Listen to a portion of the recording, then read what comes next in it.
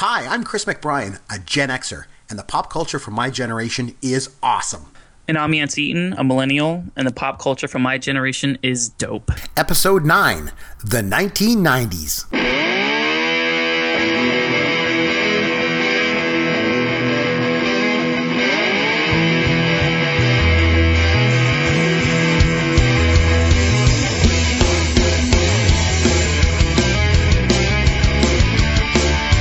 Hey, Chris McBrien here, along with Yancey Eaton, and this is the Pop Goes Your World podcast. Yancey, lots to get to this week, so let's just dive right in.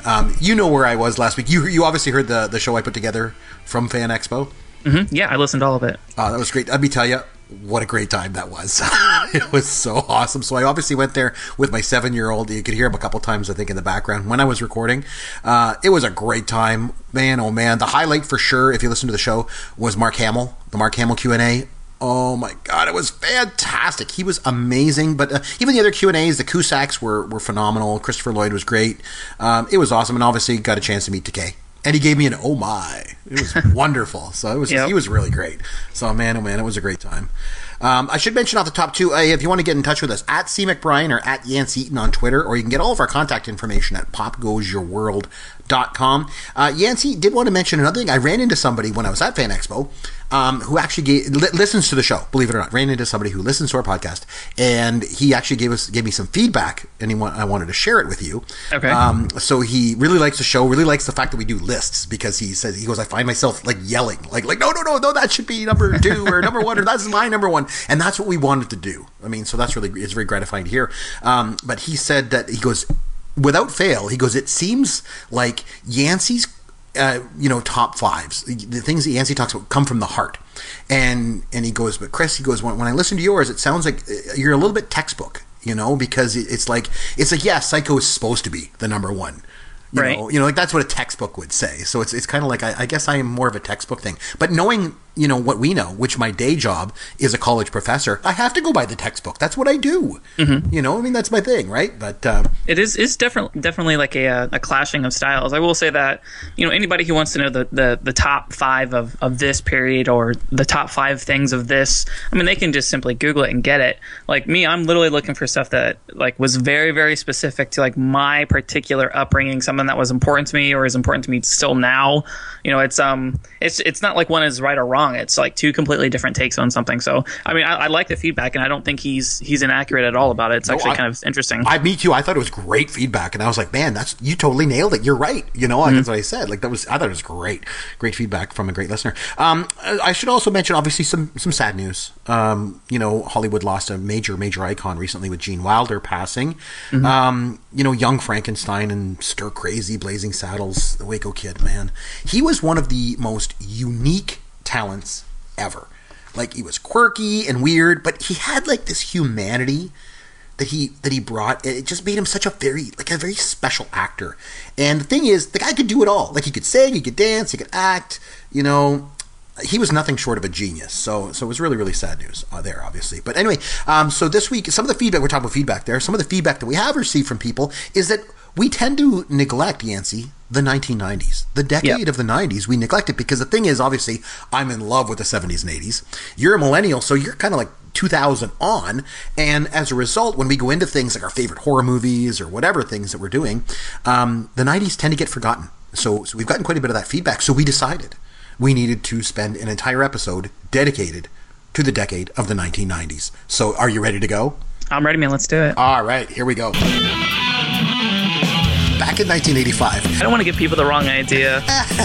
Saved by the Bell, the college years. My wife knows about this. She's cool with this. Like the girl from Dirty Dancing and Ferris Bueller? I am in love with dank memes. MC Miker G and DJ Swen. Black people Twitter. We're going to ring-a-dong for a holy day. It's not something you just want to advertise. Because rapping is my thing, and I do it every day. As you're singing this, I'm like cringing for you. I pretend that I have my own show on the Food Network. Okay, so Yancey, top 5 things from the 90s, from a pop culture perspective. Let's run them down, start with 5 and go up to 1. You start us off. What's your number 5 thing, favorite thing from the 1990s from a pop culture standpoint?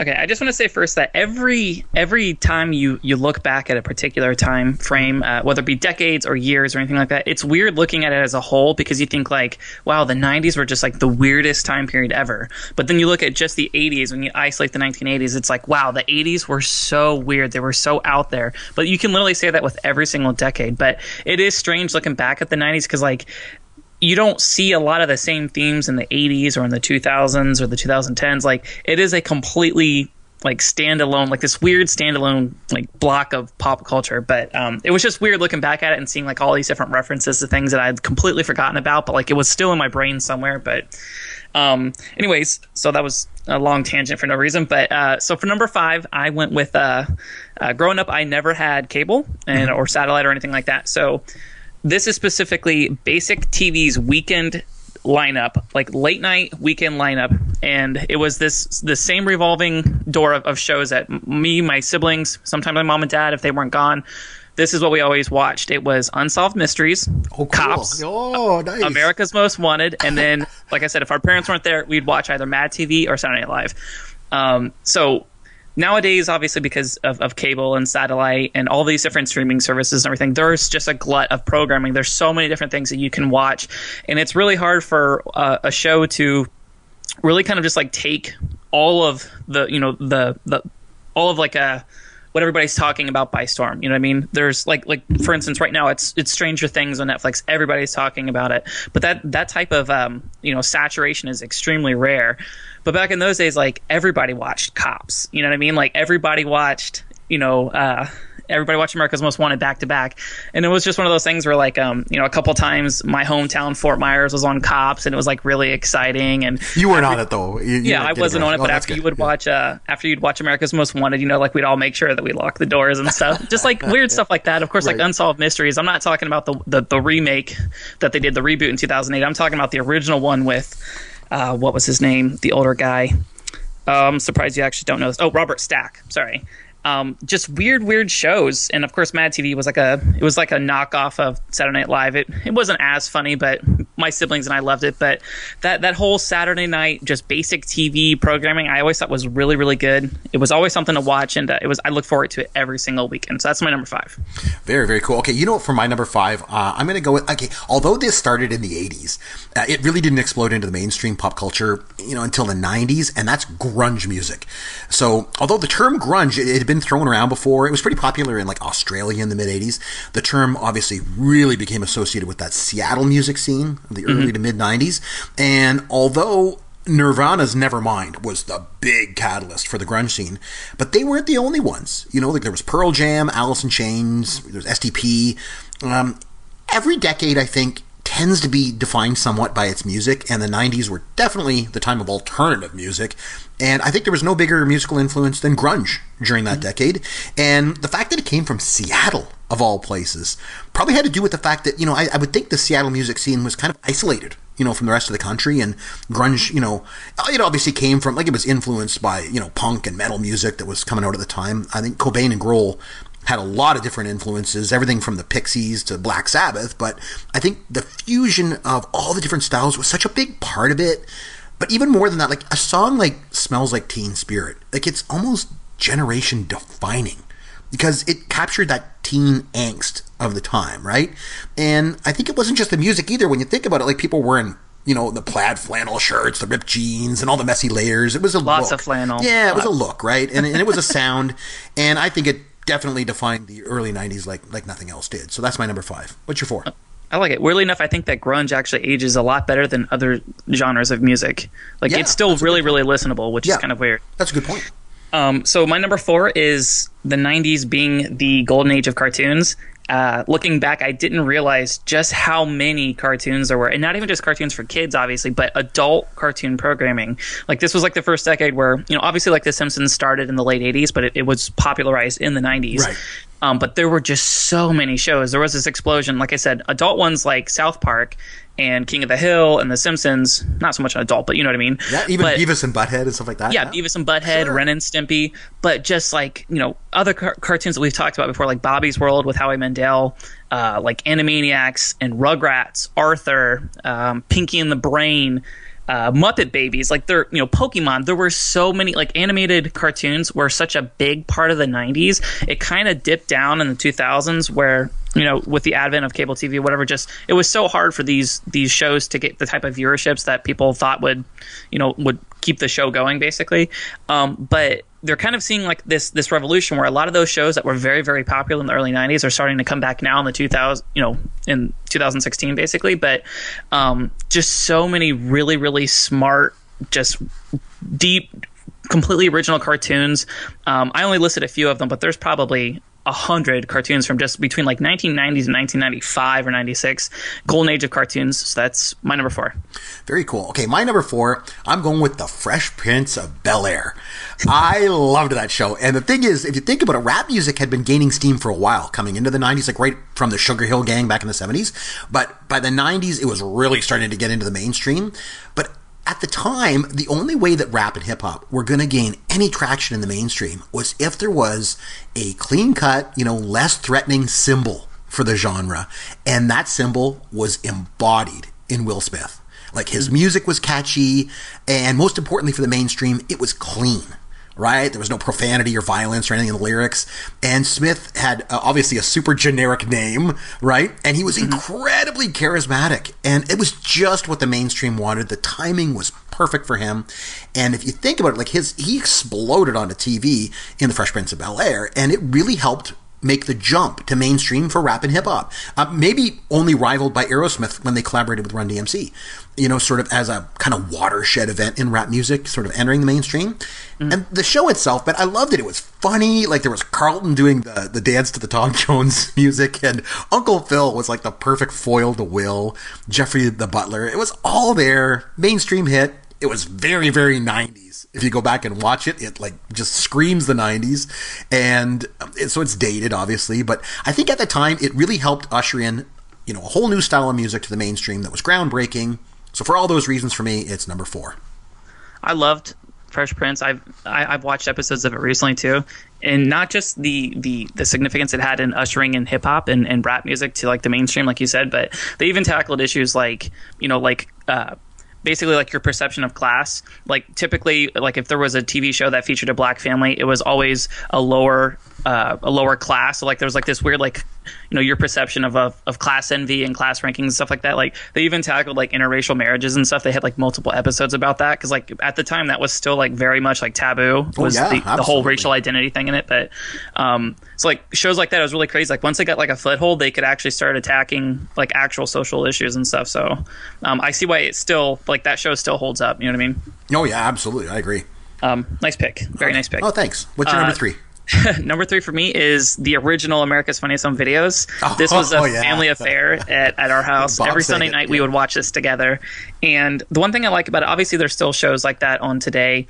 I think AFE still has a newer one that they're still making new episodes, and it's not just syndicated reruns or anything. But what I loved about it was the early 90s episodes. This was before the advent of like the internet as we know it, and everybody having a camera all the time. You know what I mean? Right. Now we see stuff all the time, and it kind of seems like it's almost like I don't know how I'm trying to say it, but like the video lost its innocence basically whenever everybody had cameras. You don't know what's real, you don't know what's scripted.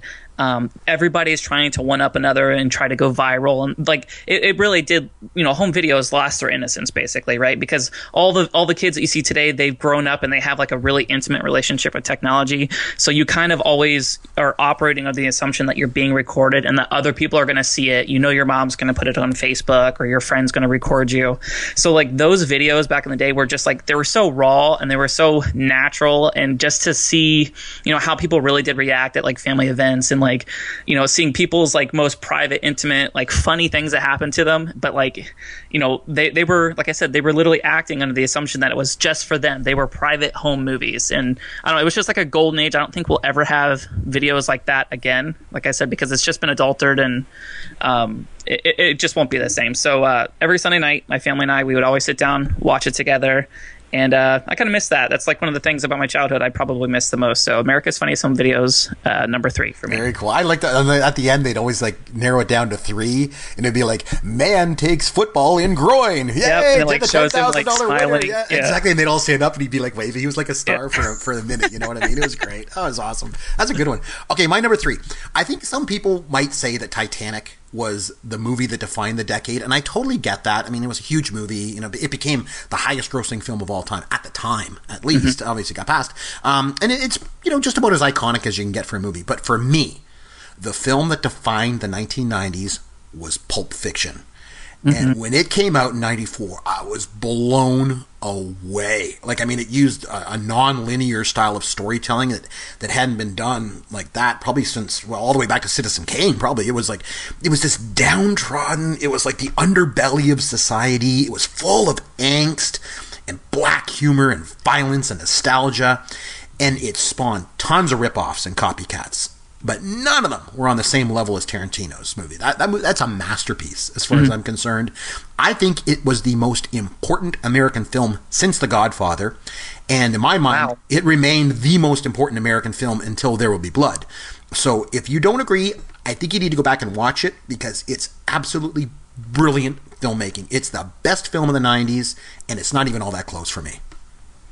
Wow, I will say this: I had gone most of my entire adult life without having ever seen it, and just having a conversation with my wife randomly, maybe about a year ago. She's like, "Listen," she's like, "What the hell are you doing? You have to watch this movie," and she owns it. She owns a copy of it, and so I watched it. And as soon as I finished, I'm not kidding, I watched it again. Oh wow! Back to back. I literally spent 5 hours that afternoon, literally just watching because it is really, really good. And there's a lot going on. It's one of those things where you get more and more out of it each time you watch it. It was crazy man. Yeah, and like I say, like the non-linear storytelling, like when you go back and then you realize that Bruce Willis's character, why is Vincent Vega there by himself? Because you realize at the end, that's right, Samuel L. Jackson's character went away, so then he was by himself, and he was by himself. That's why he got shot, right? And it's all out of it was just brilliant movie. Love it so much. So that's mine. Wow, what do you got for number 2? We're getting there. Number 2 is bad commercials. Nice. The 90s. Yeah. I thought the 80s are bad. Whenever you really go back and look at things and just revisit them, holy cow, did the 90s have bad commercials. I was just going through, I did 2 days of research with this. It was an excuse just to watch YouTube videos for like 4 hours. Cool. But some commercials, as soon as you hear these, you'll obviously remember them. But the corn pops, the I Gotta Have My Pops, I didn't realize this, but that's actually Aaron Paul from Breaking Bad. Oh, wow. Yeah, he was in all those commercials. That was kind of like a neat little thing. The Life Alert commercials, like, I'll give up food, I'll give up water, but I won't give up my Life Alert. Like the crazy old ladies, like the super, like over the top acting of them like crawling on the floor, like pressing their Life Alert buttons and stuff. I know it sounds kind of mean, but I always thought those were really funny. Right. The original Mentos commercials, the jingles, the Fruit Stripes gum, Miss Cleo's psychic readings, call Miss Cleo. Oh, yes. I remember those. Oh, Chili's baby back ribs. Oh, yes. Those commercials haven't aired in years, and even still, every time my wife says like, "Let's go to Chili's," all you hear is like, "I want my baby back, baby." Everybody knows it. Yep. Everybody's still gonna sing it. What are some of the Kit Kat commercials? The What's in the Wonder Ball? I mean, there were so many. It seemed like those commercials, like they weren't trying to be smart. They weren't trying to like trick you subliminally. It was all about like making really catchy, like it just becomes embedded inside your psyche and you can't get it out. Like that was like the theme of marketing in the 90s. Like those commercials were all about like, it doesn't matter what the product is, just get it stuck in their head and they're going to buy a freaking Wonder Ball. You know what I mean? Exactly. Like, it doesn't even matter if Mentos are delicious. Like everybody's going to identify with the commercial and they're going to buy them. So like it was just this really, really weird time. They weren't all bad commercials, but it was just this really wonky time for commercials. So that's my number 2. Oh man, I like it. I think that's a good one. Okay, so my number 2 is a television show, and that is Friends. I think when you think of the 90s, you think of Friends. The theme song, there's the fashion, like the Rachel haircut, man. Oh man, that was popular.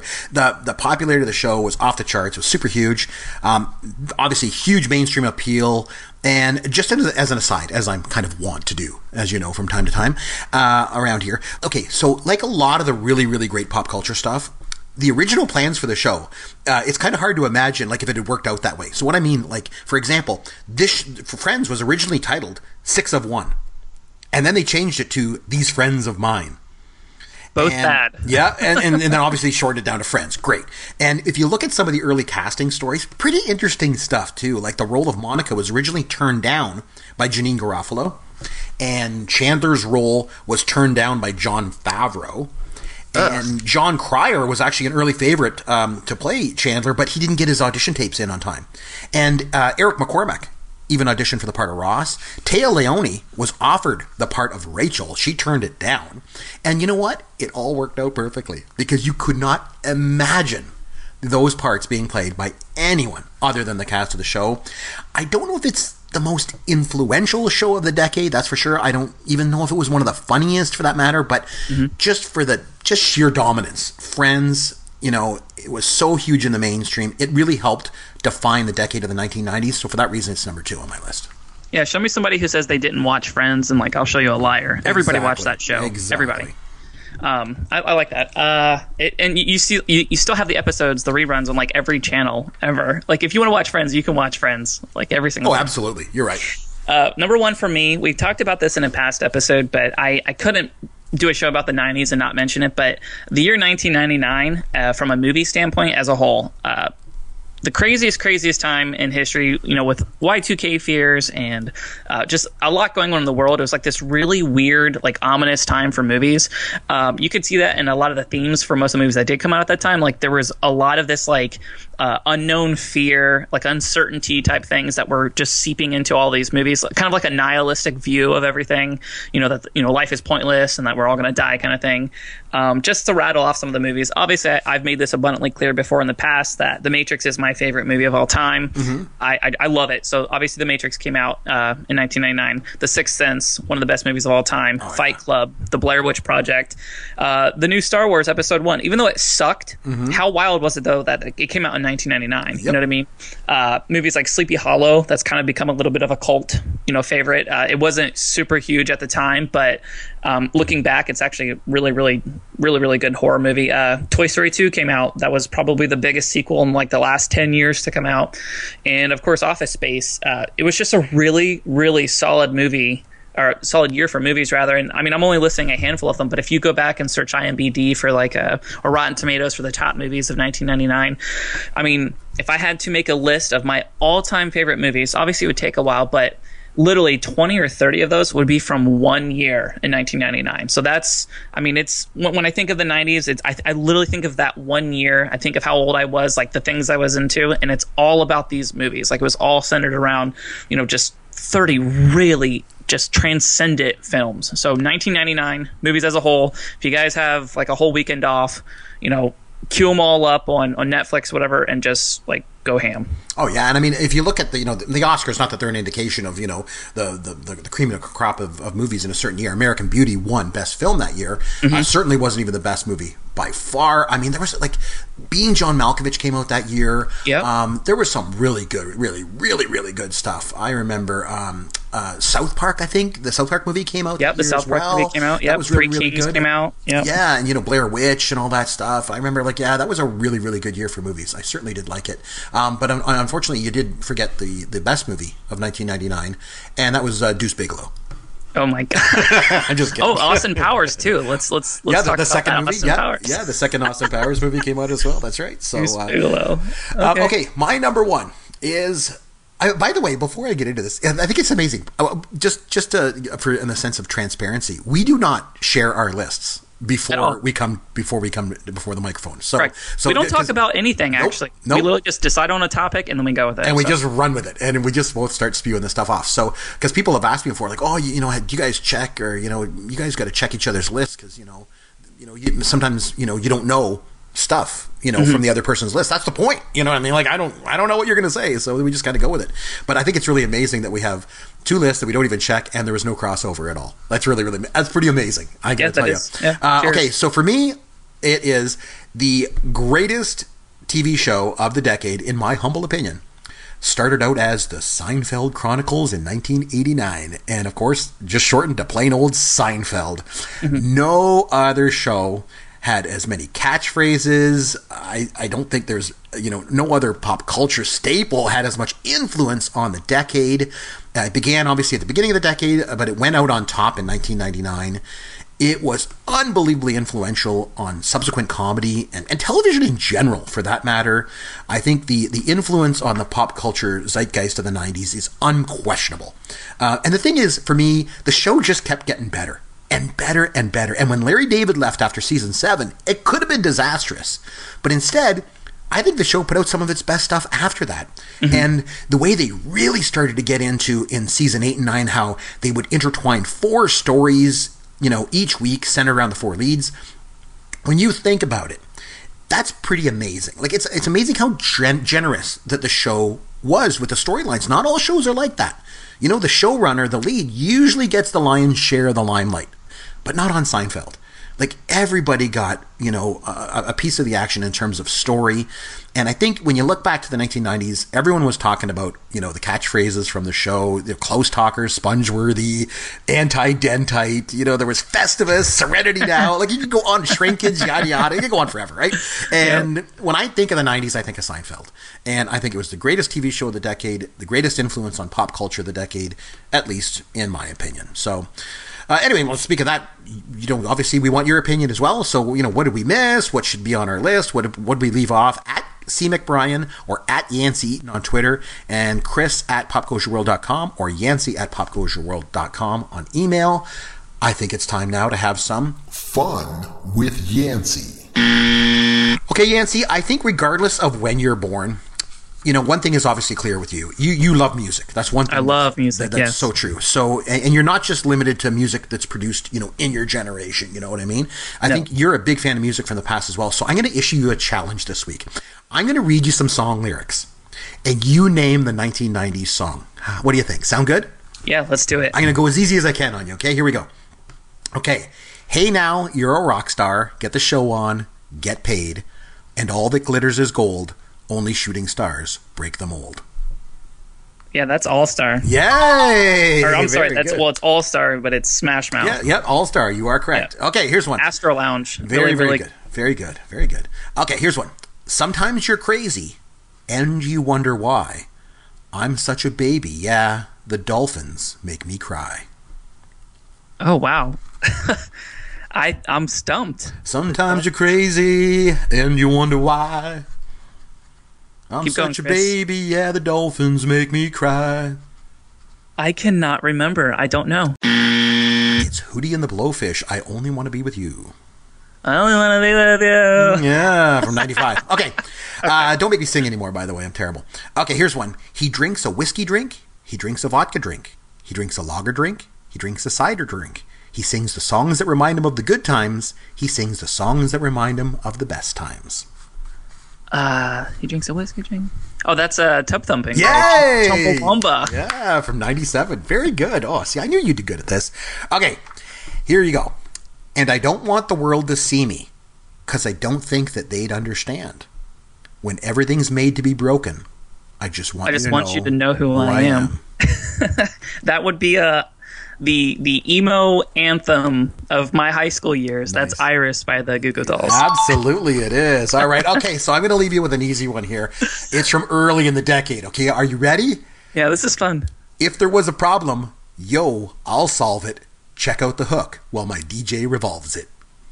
I know this. Obviously, everybody knows this one, but I know this simply because my little sister was obsessed with this song. She knows every word. She knows the dance. I mean, she's like obsessed with like In Living Color and like that whole era. My sister's younger than I am too, which is like really strange that she would just like gravitate towards this. But obviously, it's Vanilla Ice's Ice Ice Baby. But that's a weird one. That's a really weird song that does not age well. Word to your mother. Oh my. So you did really good this week. Congratulations. I think you got them all except one. So that's awesome, man. Oh, boy, the 90s were something else, I tell you. Anyway, time to wrap things up, Yancey. We got to go one more time on Twitter, at Yancey Eaton, at C. McBrien. Or again, you can check out all our contact information on popgoesyourworld.com. Until next week, this is Chris McBrien saying thanks for listening to Pop Goes Your World, the pop culture podcast for the generations.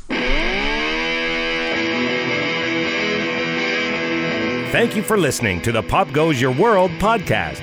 Continue the conversation on Twitter at C. McBrien or at Yancey Eaton.